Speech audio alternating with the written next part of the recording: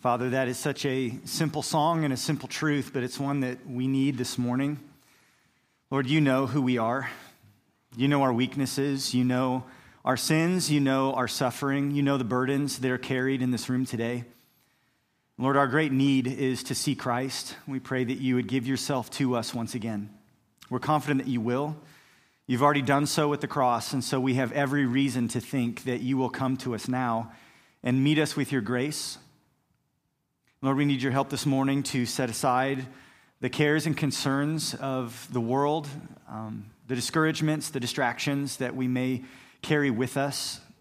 And Lord, we want to see Jesus. We want to understand the word. We pray that you would draw near to us right now as we are seeking to draw near to you. And we pray that in your kindness, you would revive us, that you would strengthen our faith, that you would deepen our joy and our love for Christ as we consider the glorious good news of the gospel, this amazing plan of love and grace that you would send your son to save us, that you would draw us into your family, and that you would give us the great privilege of participating in your mission.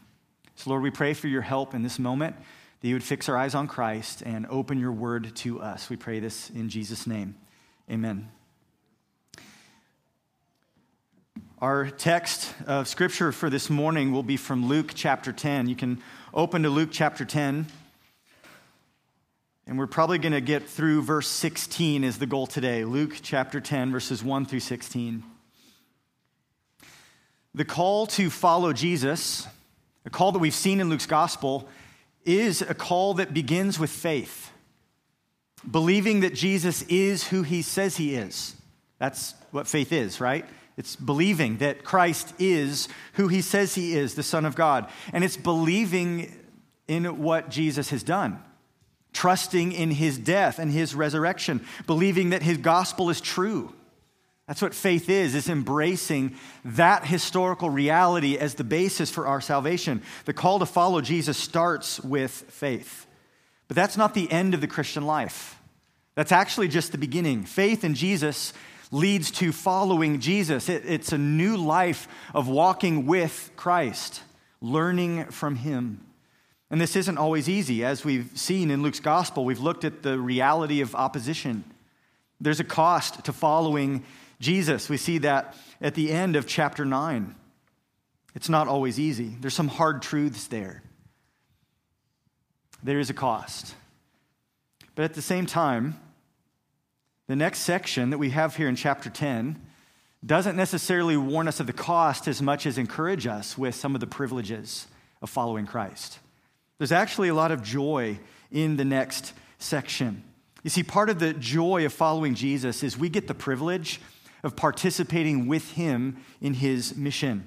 We see a growing emphasis on this participation with Christ throughout Luke's gospel. It starts early on in Luke as Jesus says to Simon, Peter, he says, "Do not be afraid. From now on, you will be catching men."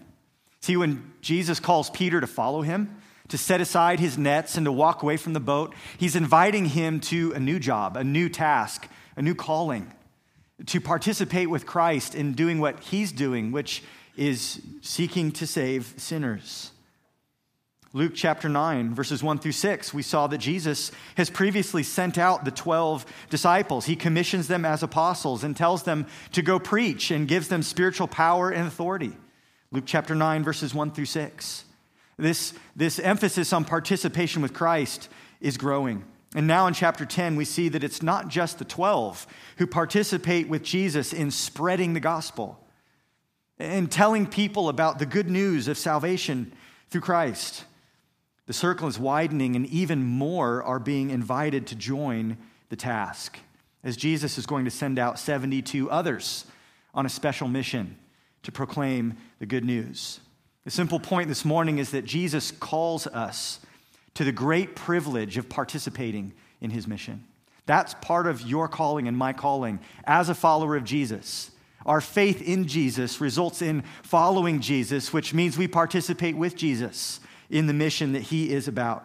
Look with me in chapter 10, verse 1. It says, "After this, the Lord appointed 72 others and sent them on ahead of him, 2 by 2, into every town and place where he himself was about to go." We know that Jesus came to preach the good news of the kingdom. That's what he says in chapter 4, verse 43. He says, I have to go on to other towns to preach the good news, the gospel of the kingdom. He says, I was sent for this purpose. And now he's recruiting others to join him in that effort. It's Peter. It's the 12. But now we see that he's sending out even more. Now, if you're using the English Standard Version, which is what I'm preaching from this morning, or if you have the New International Version, the NIV, or maybe the NET, your Bible says that he sends out 72 others, but some of your Bibles may say 70. So I just want to make a quick comment on that so it doesn't cause any confusion. If you have the King James Bible or the New American Standard, yours might say 70 instead of 72. And the reason is that there's actually a textual difficulty here. Our New Testament in English is translated from these old Greek manuscripts that have been dug up and recovered and collected from across the Middle East.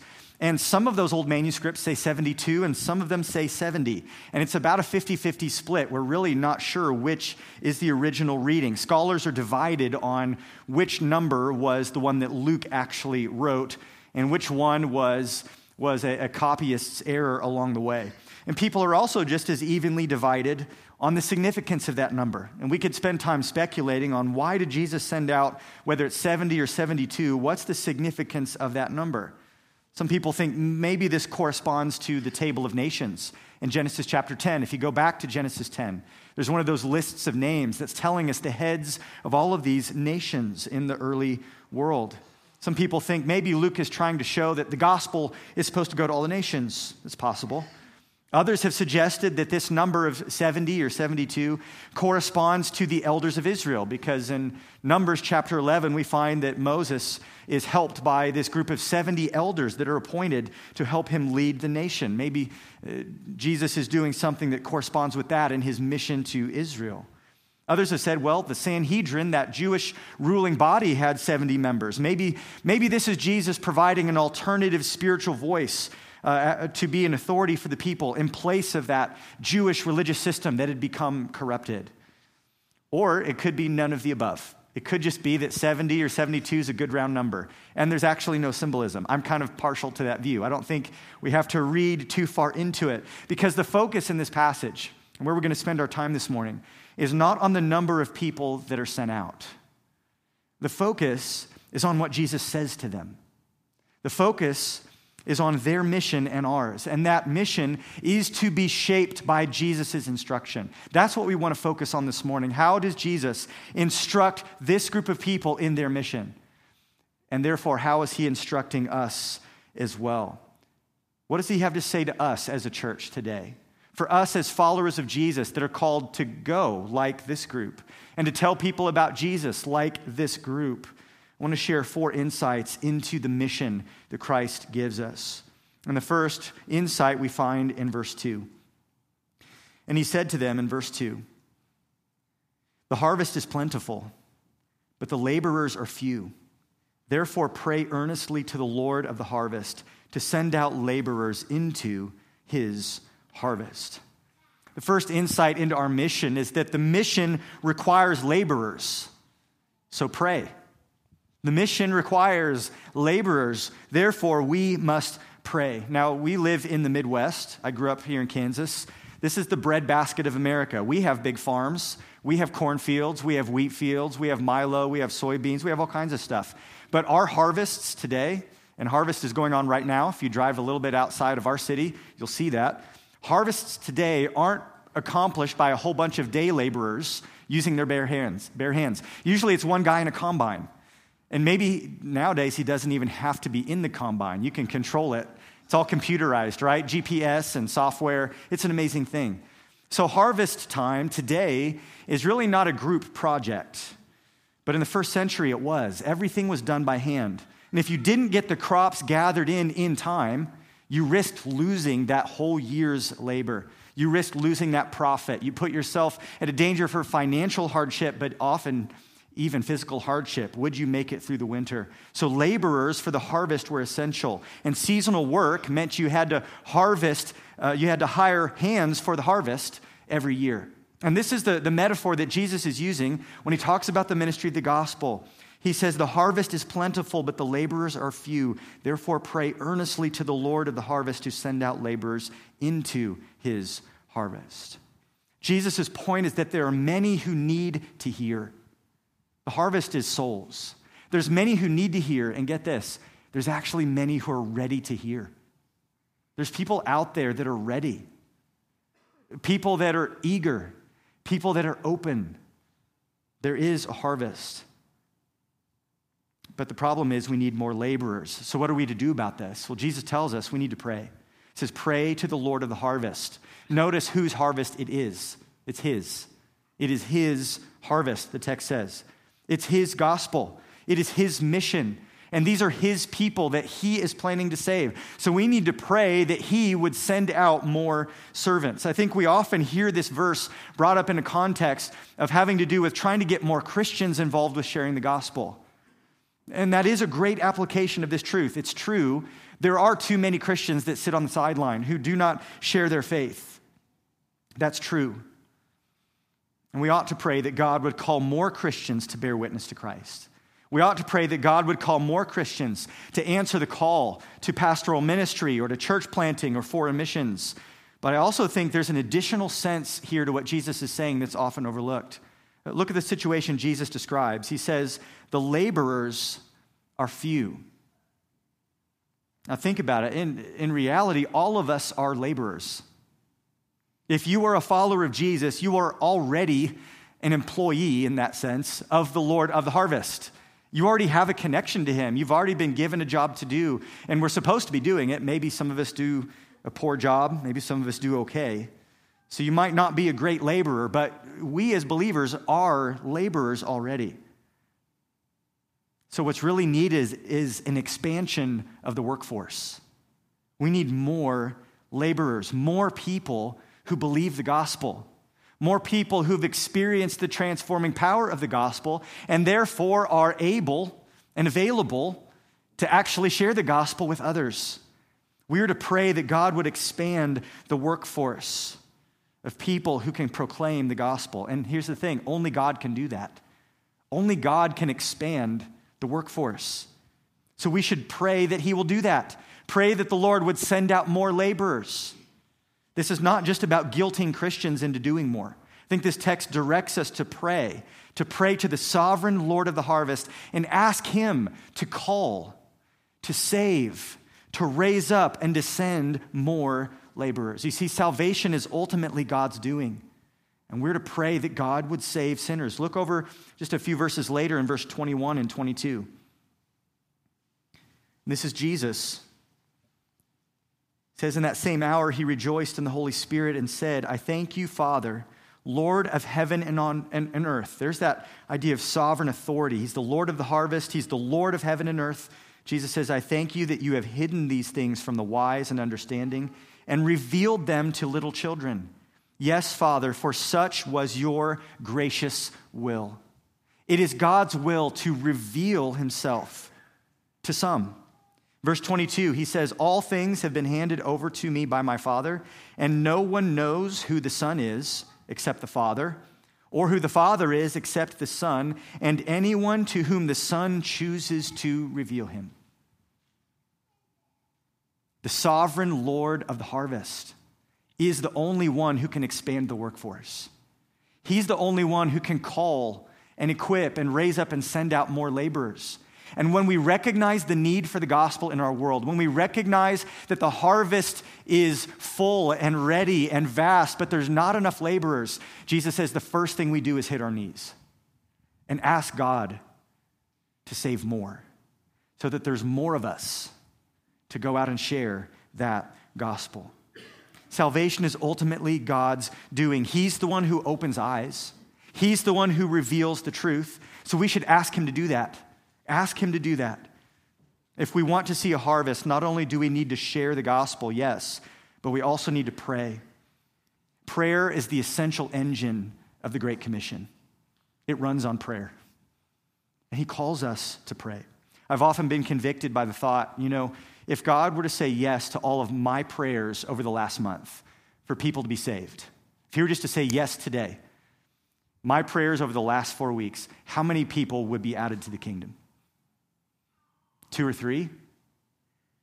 5 or 6? Why not 50? Why not more? Are we praying that the Lord would save people, that he would bring more laborers into the fold so that together we can go out and seek to work in God's fields? Jesus recognizes the scope of the need. He recognizes the scope. The harvest is plentiful. He also recognizes the challenge. The laborers are few. So what does he tell us to do? He says, pray. Pray earnestly to the Lord of the harvest to send out laborers into his harvest. That's the mission we've been given. The mission requires laborers, so pray. There's a second insight into this mission that he gives us in verse 3. Look in verse 3. Go your way. Behold, I am sending you out as lambs in the midst of wolves. Can you imagine being part of that group of 70 and Jesus calls you together? He says, I've got a job for you to do. You better pray. That's where it starts. And by the way, I'm sending you out as lambs in the midst of wolves. What's Jesus teaching us here? I think the point is that the mission is risky, so we have to trust him. The mission is risky, and it requires trust. It requires trust. We have to trust him, first of all, for protection. Lambs are small. Lambs have no horns. Lambs have no teeth. Lambs have no claws. I mean, they have teeth, but they're not the teeth that can do a lot of damage. Lambs can't fly. Lambs can't really run that fast for that long. They don't hide very well, which means they're vulnerable to predators. They're lambs, especially pack hunters like wolves. What Jesus is telling this group of people, and what we know as well, both from church history and perhaps even from experience, is we go into a world that the world is hostile towards the gospel. And the mission of the gospel has risks. We have spiritual adversaries. The devil himself prowls around like a roaring lion, seeking whom he may devour. There's false teachers out there. There's those that would distort the true gospel. There's those that would draw away genuine believers and deceive them and enslave them with false teaching. There's ideological enemies. There's people out there that believe me and you as Christians are actually what's wrong with the world, and that people like us need to be minimized, eliminated, silenced, that we should have no influence on society. We have ideological enemies.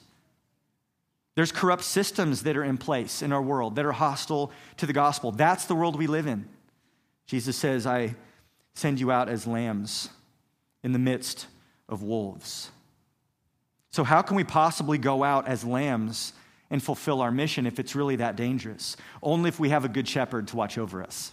That's the key, right? Psalm 23 tells us the Lord is our shepherd.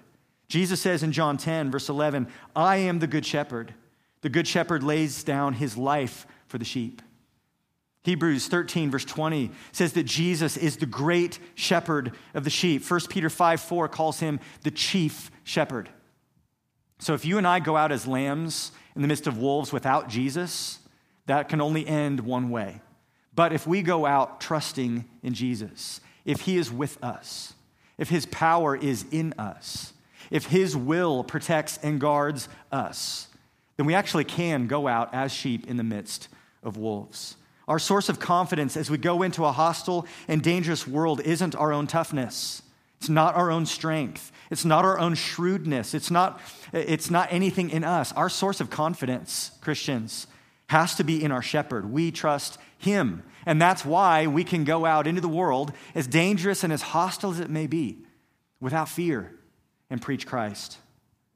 I love what Paul says in 2 Thessalonians 3:1. He says, finally, brothers, pray for us, that the word of the Lord may speed ahead and be honored, as happened among you, and that we may be delivered from wicked and evil men.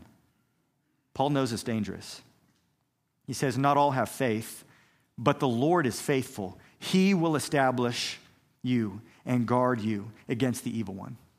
Paul says, pray for us because it's dangerous out here, but the Lord is faithful. The Lord is the one who protects. The Lord is the one who guides. The Lord is the one who guards. The Lord is the one who will establish us. So we have to trust God. As you and I engage in this mission, as we participate in the task that God has called us to do, we have to pray, but we also have to trust God. We trust him for protection, but we're also called to trust him for provision. Look in verse 4. He says, carry no money bag, no knapsack, no sandals, and greet no one on the road. The money bag is what would have been used to take up collections. Jesus is saying, you won't need to raise funds. You're not out there to raise money and sort of pad, your pocketbook so that you have, an emergency fund. The mission of the gospel doesn't depend on our fundraising. God will provide. The knapsack would have been something that they could carry extra provisions with. But Jesus says, you don't need to take any. People will provide for you along the way as I move their hearts. So they didn't need to take any extra provisions. They didn't need to take an extra pair of sandals. They didn't need to be worried, well, yeah, I've got a good pair of sandals, but what happens if these wear out? Jesus says, trust me. Trust me to protect you, but also trust me to provide for you. This group of people were called to travel light and to trust God to provide for them. I think these are unique instructions. This doesn't mean it's wrong for you to have a second pair of shoes or anything like that, or that you shouldn't own a backpack. That's not what Jesus is saying. But he's giving a very timely instruction to this group, because as they went out, they were preaching a message that says, trust in God. And they're supposed to live a life that showed they were trusting in God. Their life was to point to the truth of the gospel that they were proclaiming. And so while we may have a backup pair of shoes or a backpack or things like that, we can learn from this that as we carry out our mission in obedience to Christ, we have to trust him to provide.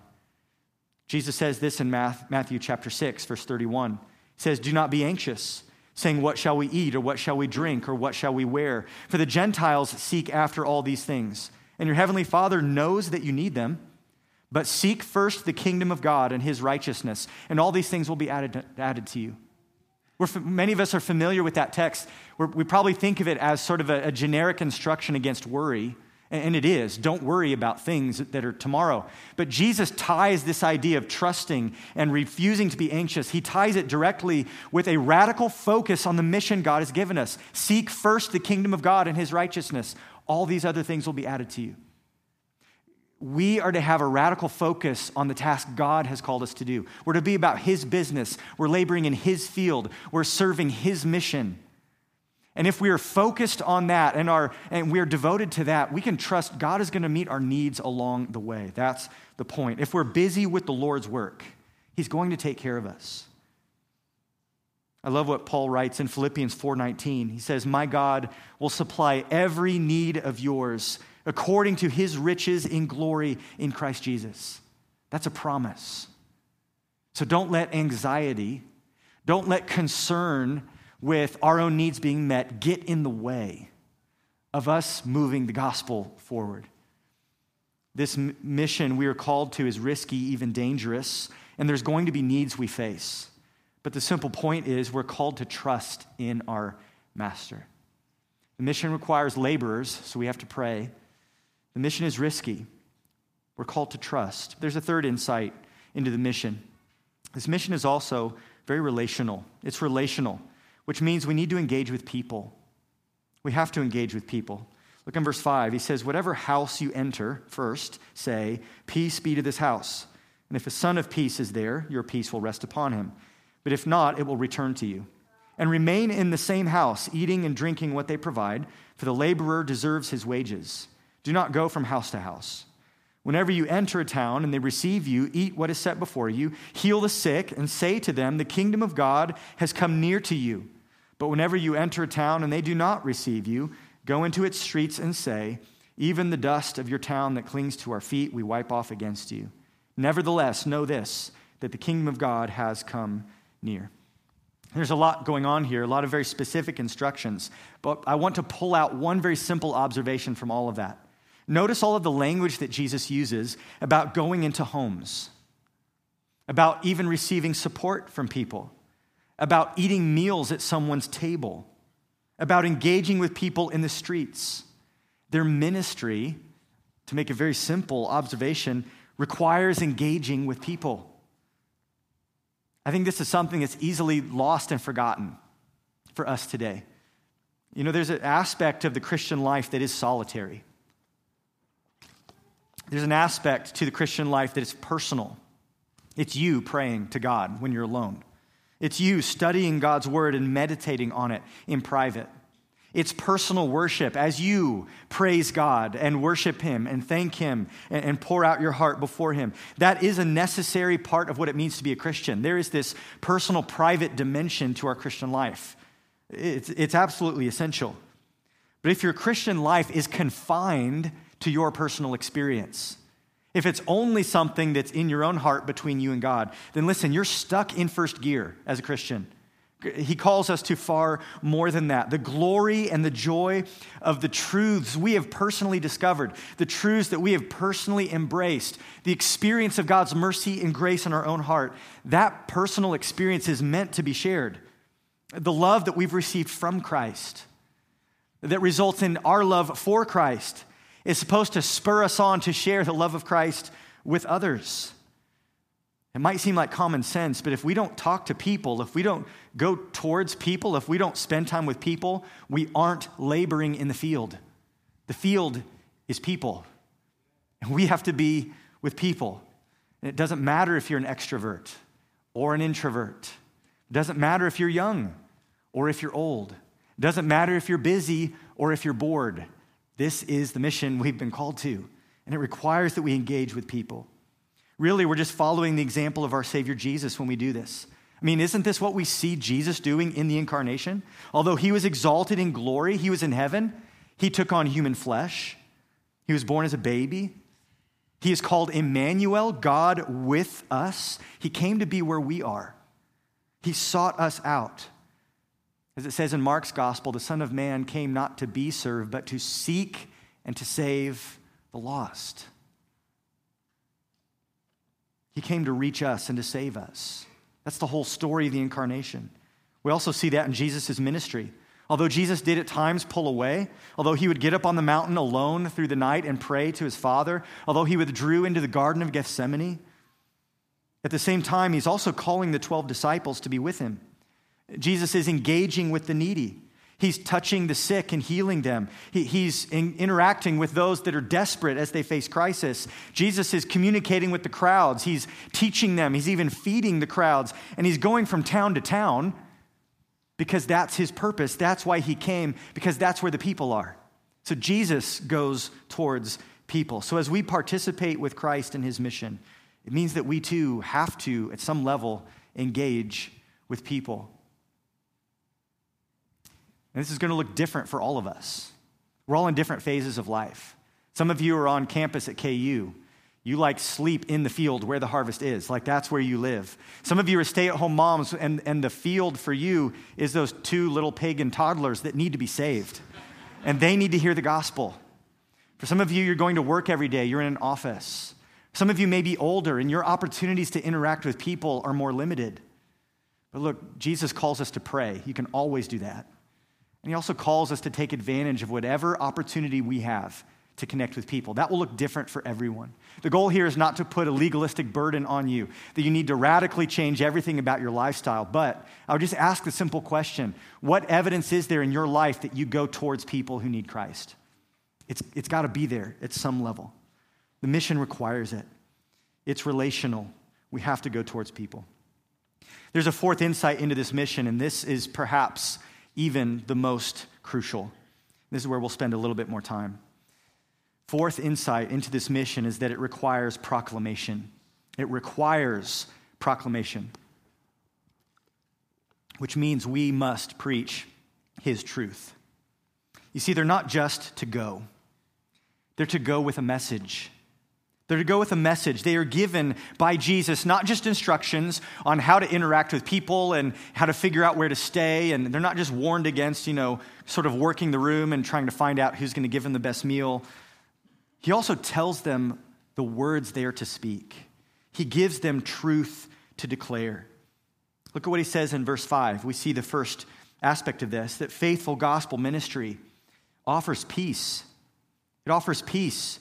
It's a message of peace. Whenever you enter, whatever house you enter, first say, peace be to this house. And Jesus has a lot more in mind here than simply being respectful or polite. This is not just a cultural nicety.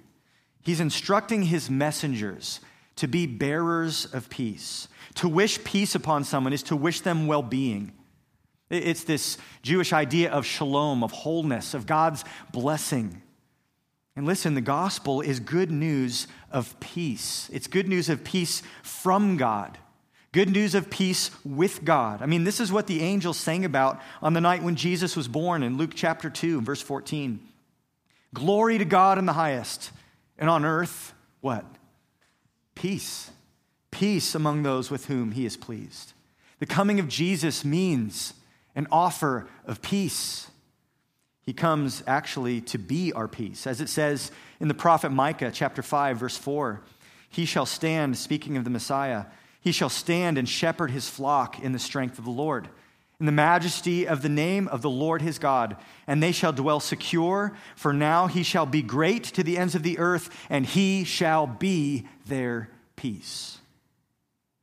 Listen, those who share the good news of salvation in Jesus are offering peace with God to people who desperately need peace.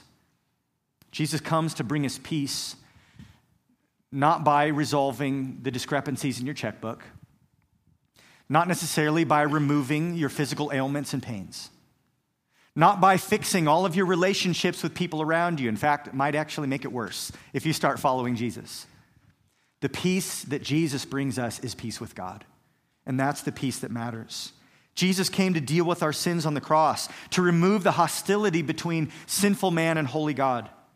Romans 5:1 says, therefore, since we have been justified by faith, we have peace with God through our Lord Jesus Christ. That is a declaration of fact. That is a declaration of reality. What happens when someone trusts in Jesus is they are declared righteous. They are granted this new status of being at peace with God because sin has been dealt with. God's wrath has been absorbed by Christ on the cross. Propitiation has been made. An acceptable sacrifice has been offered. And because of that, we don't no longer have to be God's enemies. We can be called his sons. We can be called his daughters. That is at the heart of the gospel. It is peace with God through faith in Christ, the shedding of his blood and his death on the cross. And while that message isn't fully developed yet, at this point in Luke's gospel, nevertheless, they come bearing good news, an offer of peace. It's an offer of peace. The gospel is a message of peace, a kind of peace that, listen, cannot be found somewhere else. The peace that you are looking for, it cannot be found in personal success. Just ask the most successful people in the world. They're often miserable. Peace isn't found in personal success. The peace you're looking for cannot be found in the approval of another person, from a parent, from friends, from a certain social circle, from your children, from your grandchildren. That sort of validation from people will never give you the peace that you're longing for. The peace you're looking for can't be found in the bottom of a bottle. It can't be found in the arms of a lover. It can't be purchased with money. You can't achieve it in your own strength. It can't be found through learning or through travel or vacations, experiences, entertainment, pleasure, all of that. True peace only comes from God. And so as these messengers go out and they enter a house, they are to say, peace be to this house. And that peace is a loaded term because it's a peace that comes from God, that ultimately can only be experienced through receiving Christ and receiving his gospel. We have the great privilege of sharing what Paul calls in Ephesians 6, the gospel of peace. Next time you get to share the gospel with someone, share with them this offer of peace with God. Faithful gospel ministry offers peace, but it also offers hope.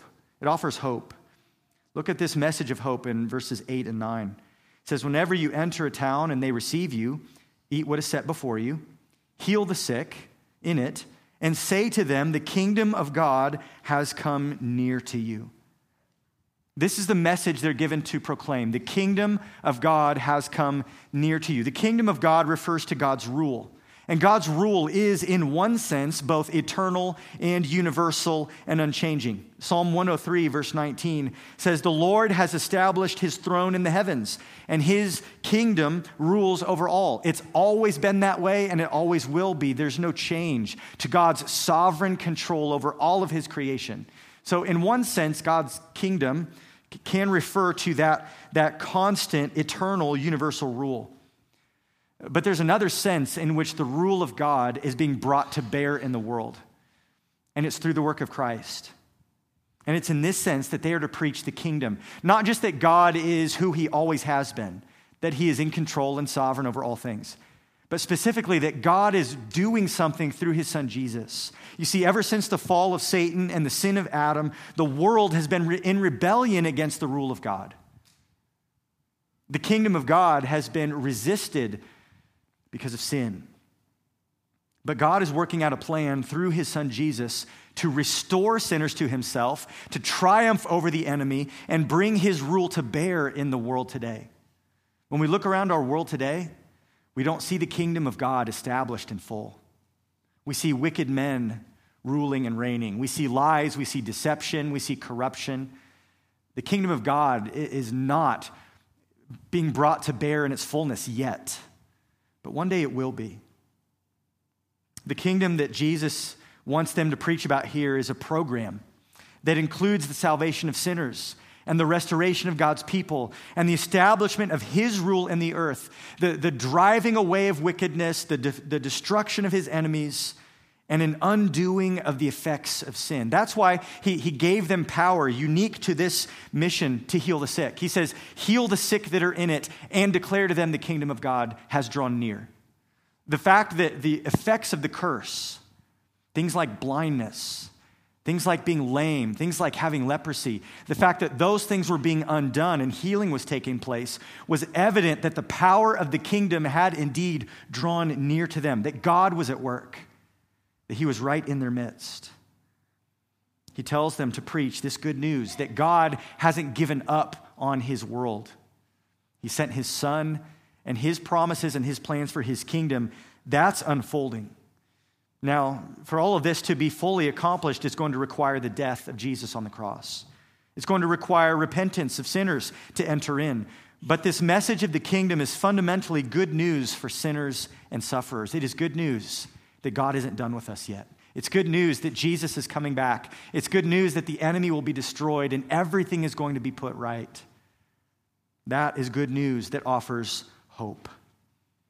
So when we share the gospel, the message that God has given us is a message of hope. Yes, it's a message of peace with God, but it's a message that also brings this hope of the fullness of God's kingdom and the chance to enter in. Our message is not just telling the world that they need to adjust their morals. That's not the message. Our message is not just telling people, you need to be good, you need to be nice.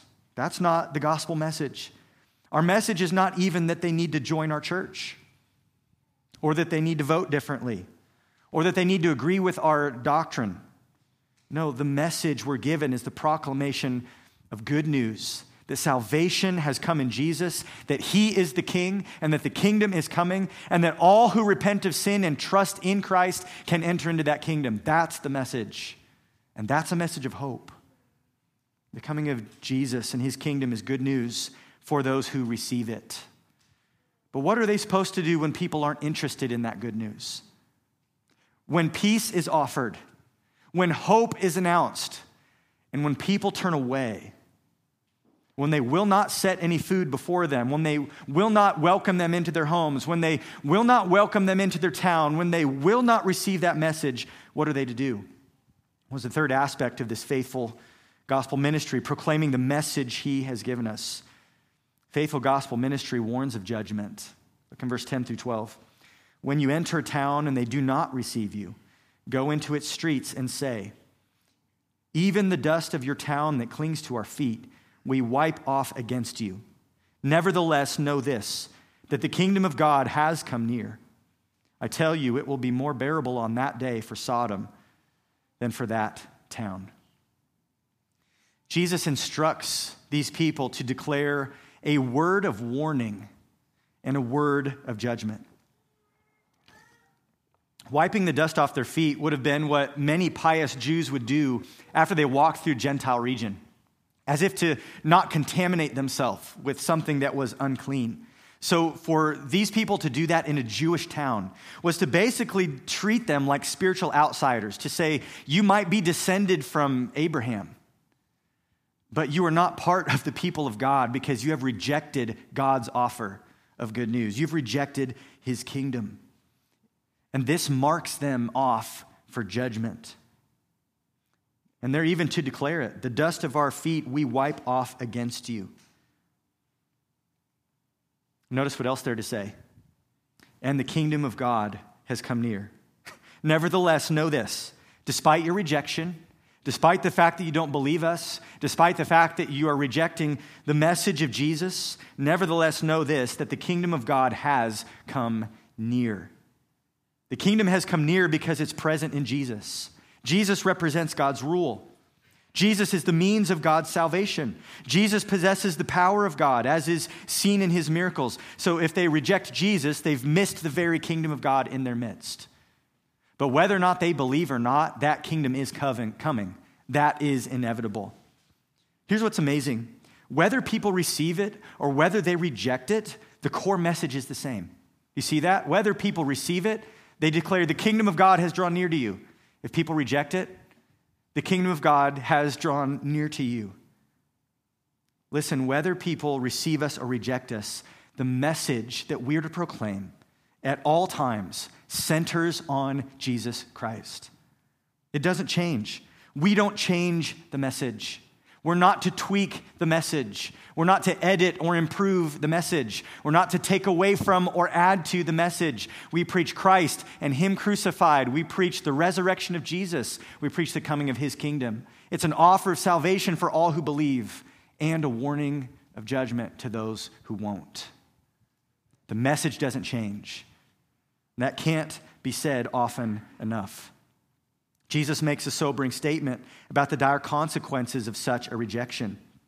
Verse 12, he says, I tell you, it will be more bearable on that day for Sodom than for that town. It's a statement of judgment that compares them to the notorious fate of Sodom. That town in Canaan in the Old Testament. In the book of Genesis, we find that Lot and his family are rescued right before fire and brimstone falls from heaven and completely eradicates Sodom and Gomorrah and the region surrounding it. Sodom was a pagan city, a city that was infamous for its sexual immorality. But there were no prophets who ever came and preached in Sodom. There were no apostles who taught there. There was no miracles done in their midst. There was no spiritual heritage of Judaism. They had no access to the scriptures, and yet they were justly destroyed for their wickedness. So for a Jewish town, a people who should have known better, a people who had a rich spiritual heritage, a people who had the scriptures, a people who had Jesus and his followers ministering in their midst, Jesus says they will be held to a much higher standard. Those who have more light, those who have more opportunity are held more accountable. We see this fleshed out in verses 13 through 15. Jesus says, woe to you, Chorazin, woe to you, Bethsaida, for if the mighty works done in you had been done in Tyre and Sidon, they would have repented long ago, sitting in sackcloth and ashes. But it will be more bearable in the judgment for Tyre and Sidon than for you. Jesus mentions these two towns in the region of Galilee, and he compares them to two cities that were part of the Phoenician nation to the north, cities that were famous for their idolatry, famous for making and worshiping and exporting idols. Jesus says, you guys, you should know better. If they had heard, they would have believed. They would have repented in sackcloth and ashes, but you won't. Jesus also calls out Capernaum. That city that was really the home base for his ministry in Galilee. He says, and you, Capernaum, will you be exalted to heaven? You shall be brought down to Hades. The one who hears you hears me, he tells his followers. The one who rejects you rejects me, and the one who rejects me rejects him who sent me. Capernaum thought they had a great thing going. They had a nice synagogue. They had a lot of good people there. They were proud. He says, will you be exalted into the heavens? Will you be lifted up? You have this high exalted view of yourself. It says, no, you're going to be brought low to the depths of destruction. There's a word of warning and judgment here. If you go back to Israel today, the town of Capernaum no longer exists. Many of the other cities around the Sea of Galilee do. Capernaum is just ruins. It's not there. This warning of the reality of judgment is really an essential part of faithful gospel ministry. We can't shy away from that. John the Baptist used the harvest metaphor in his preaching as well. Listen to what John said, speaking of the Messiah. In Luke chapter 3, verse 17, he said, his winnowing fork is in his hand to clear the threshing floor and to gather the wheat into his barn, but the chaff he will burn with unquenchable fire. Jesus preaches about judgment. John the Baptist preaches about judgment. The Apostle Paul preaches about future judgment as well. 2 Thessalonians 1:7 says, when the Lord Jesus is revealed from heaven with his mighty angels in flaming fire, inflicting vengeance on those who do not know God and on those who do not obey the gospel of our Lord Jesus. You know, there's a lot of people today who scoff and criticize what you might call hellfire and brimstone preaching.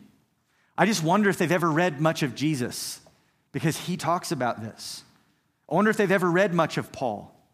Listen, warning people about the reality of hell, warning people about the coming judgment, that's not some weird revival tent gimmick.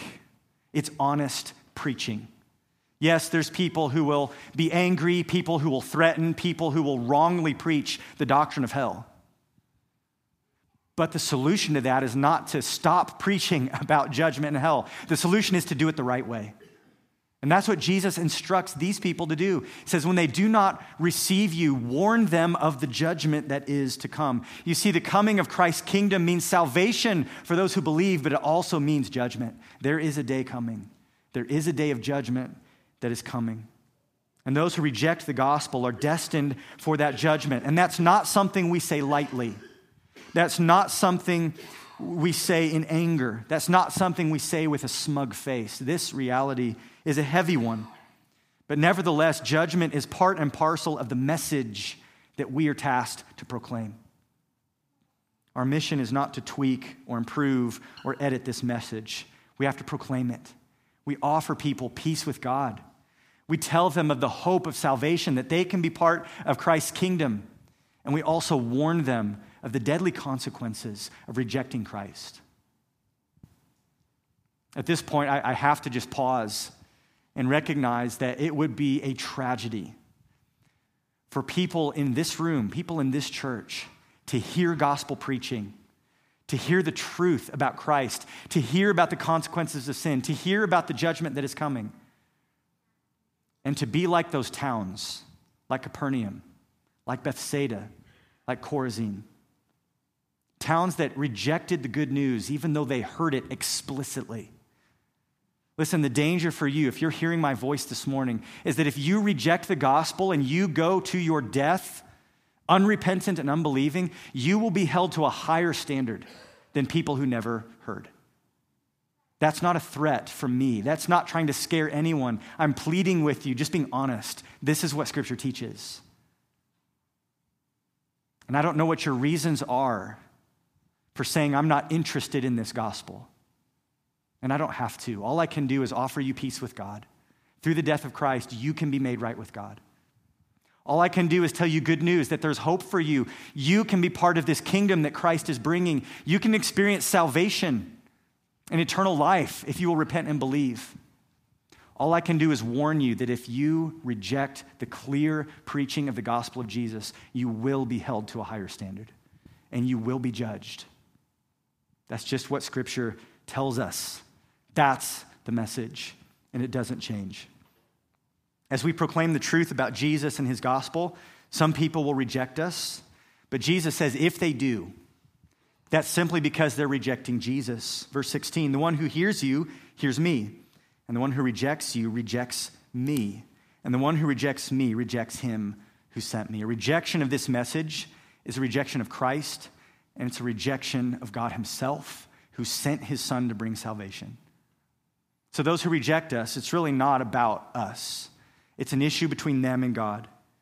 and he will deal justly with those who reject him, and he will bring mercy and grace and salvation to those who believe. As followers of Christ, we are called to participate in the ministry of the gospel. And we do this, first of all, by praying. We pray that the Lord would send out laborers into the harvest. If you're one of those who has very few opportunities to interact with lost people, you're still part of this mission. Pray. Pray earnestly, Jesus says. We're to do this in faith. We engage in this mission, trusting God to protect us, trusting God to provide for us. We fulfill this mission by engaging with people. We have to talk to people. We have to go to where the people are. And we do this by sharing the message that he has given us, not a message that we come up with. So the simple question is, are you participating in that mission? This is skipping ahead a little bit, but look ahead at verse 17. The 72 returned with joy, saying, Lord, even the demons are subject to us in your name. God works through people. And when we experience that great privilege of participating with Christ, being used by Christ, there is joy. I'm not trying to guilt everybody into the Great Commission as much as invite you in to participate in this great privilege. It's a great privilege, this mission. It's a mission with eternal consequences. It's a mission that's given to those who have been granted peace with God. A mission for those who have been graciously brought into his kingdom.